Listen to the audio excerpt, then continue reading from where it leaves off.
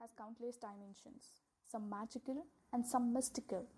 It's all about which ones do we discover and nurture. Mental health is not a destination but a process.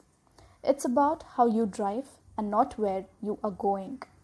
Your mental health is a priority, your happiness is an essential, and your self care is an absolute necessity. I, Shalmali, welcome you to the podcast series by Empathy for You that aims at educating you with every aspect of mental health so that we can meet a happy you.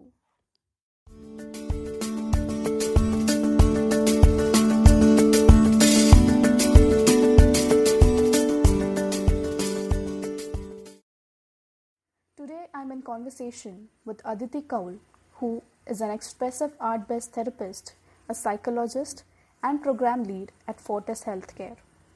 Aditi is a mental health advocate who is using the magic of arts to bring a change.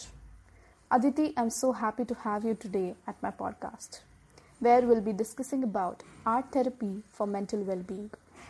So my first question to you is, what exactly is art therapy? So, expressive arts based therapy is basically including various expressive capacities of human beings within the context of psychotherapy or counseling, community work, healthcare, rehabilitation work in a professional relationship by a trained professional. The arts essentially include visual art, which is painting, drawing, collaging, dance and movement, music, writing, poetry, also looking at clay work, play therapy, drama therapy, and music as well. Wow, that's really great to know that even art can help us heal. Alright, moving to the next question, I would like to know what are the various techniques used in art therapy? There are different kinds of art based therapists. Some who use a specific art form, which is, let's say, a visual art therapist trained specifically in visual art therapy or in dance movement therapy or drama therapy. And then there is another school of thought, which is intermodal or multimodal arts based therapy, where individuals are trained in many different therapeutic intervention forms or modalities. And they are taught to basically use the different modalities to complement each other in a intermodal format where the term is called polyaesthetics, where each sensory modality or expressive modality is grounded in the interrelatedness of the art forms to create the change with or the transformation with the individual you're working with. Now, the goals range from enhancing emotional expression to also identifying, regulating, and transforming an emotional space. It also looks at cognitive restructuring, identifying cognitive patterns, behavioral regulation, developing and enhancing social skills, and regulating arousal.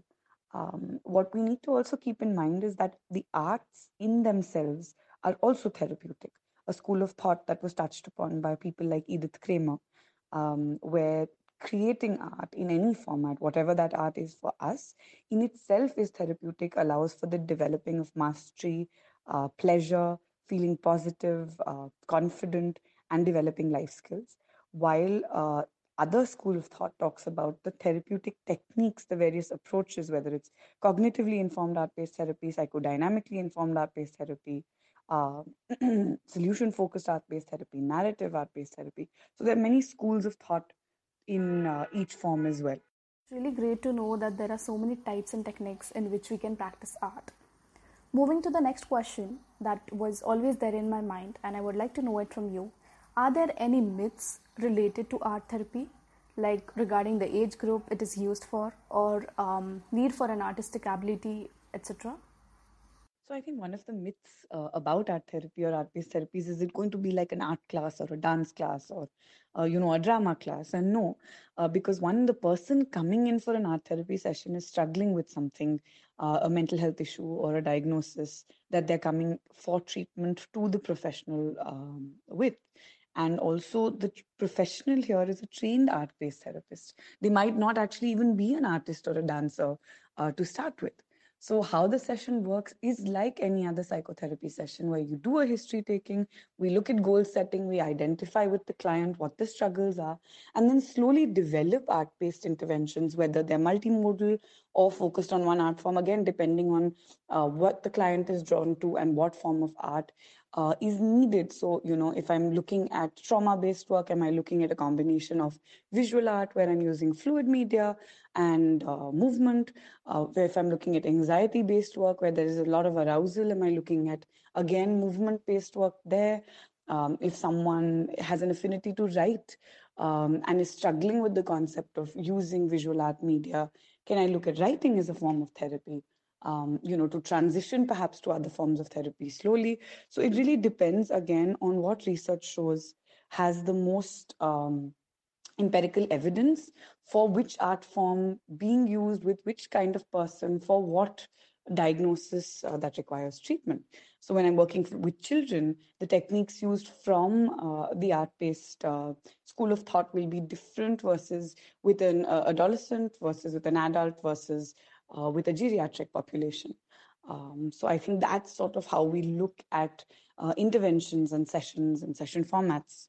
And it's extremely, extremely different from a typical art class, because again, there is no focus on how well the drawing or the dance or the theater piece is being created. The focus is around how the person feels, being able to express, being able to play with different movements or art media, or concepts or formats of writing. And it's not about the outcome.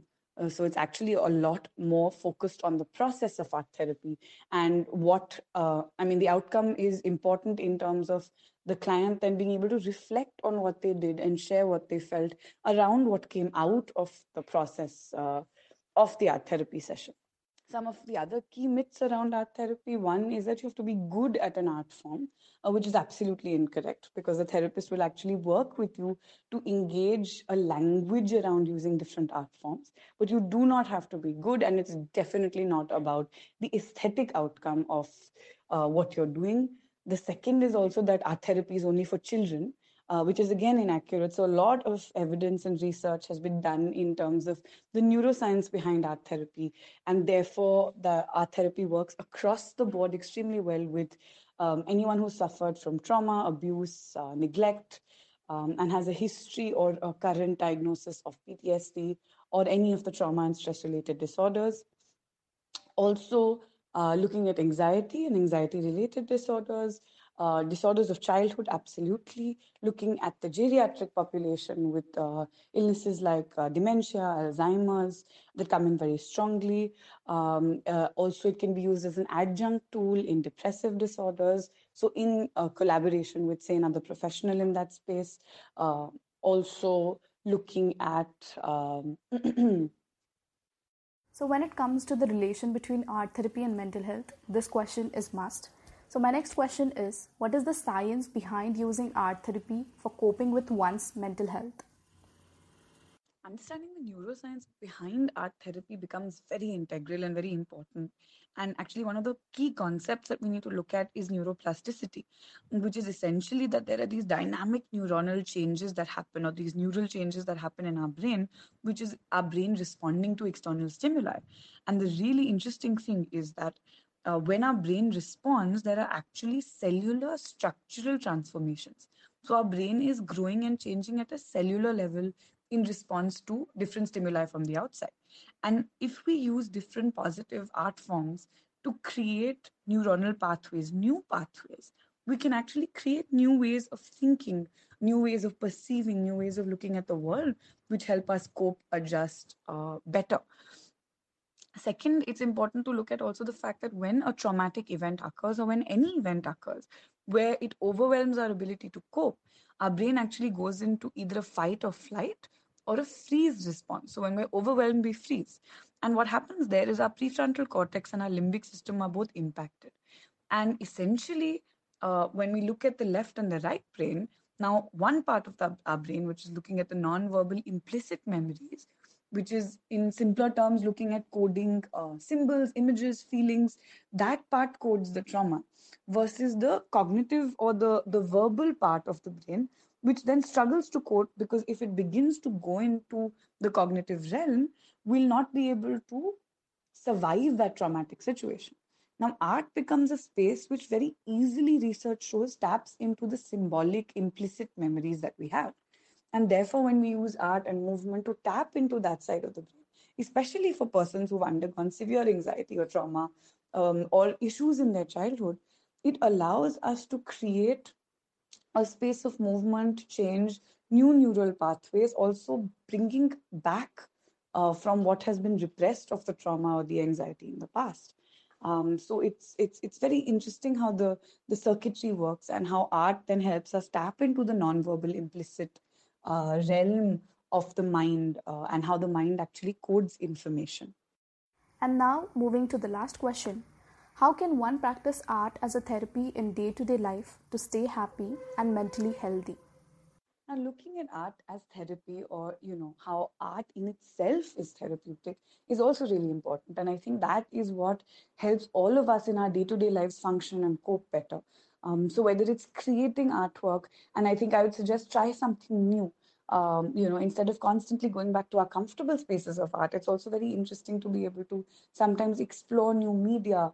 Get your hands dirty, get into some goop or paint, use finger painting, get tactile, use movements that are different from our usual movements or our usual orientation of dance. And I think that's really the exciting space to get into. That if we build the arts into our everyday or our regular day-to-day life, there is a sense of pleasure, mastery that's achieved, which makes us feel positive, good, happy. It allows happy, positive neurotransmitters to fire in the brain, and generally makes our week or our day better rounded, more balanced, which also allows us to cope better with the regular stressors that life throws at us on a regular basis. So I think that becomes very, very important. And even now, when we look at this time or space with COVID-19 that we're all struggling with, again, the arts are another positive space which can come into our lives even with less resources, even with utilizing just what we have around us, whether it's using dead leaves to collage, or whether it's using whatever leftover colors we have and mushing them in water and creating almost like a paint like texture out of them, reusing paper, upcycling, our those bottles of sanitizer. So it becomes very, very important to bring creativity into our lives, because creativity as a core is a base of all our executive functions of later life. It allows us to think dynamically, come up with solutions, alternatives, feel better, feel more confident, become more social as we move forward in terms of building our support systems.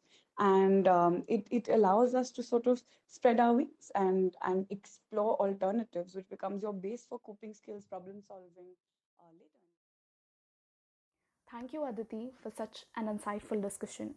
I really got to know what exactly art therapy is and how we can cope with mental health by practicing art. Also, I would like to thank all the listeners for tuning in. And I'll meet you in the next podcast with a new guest. Till then, bye bye and see you.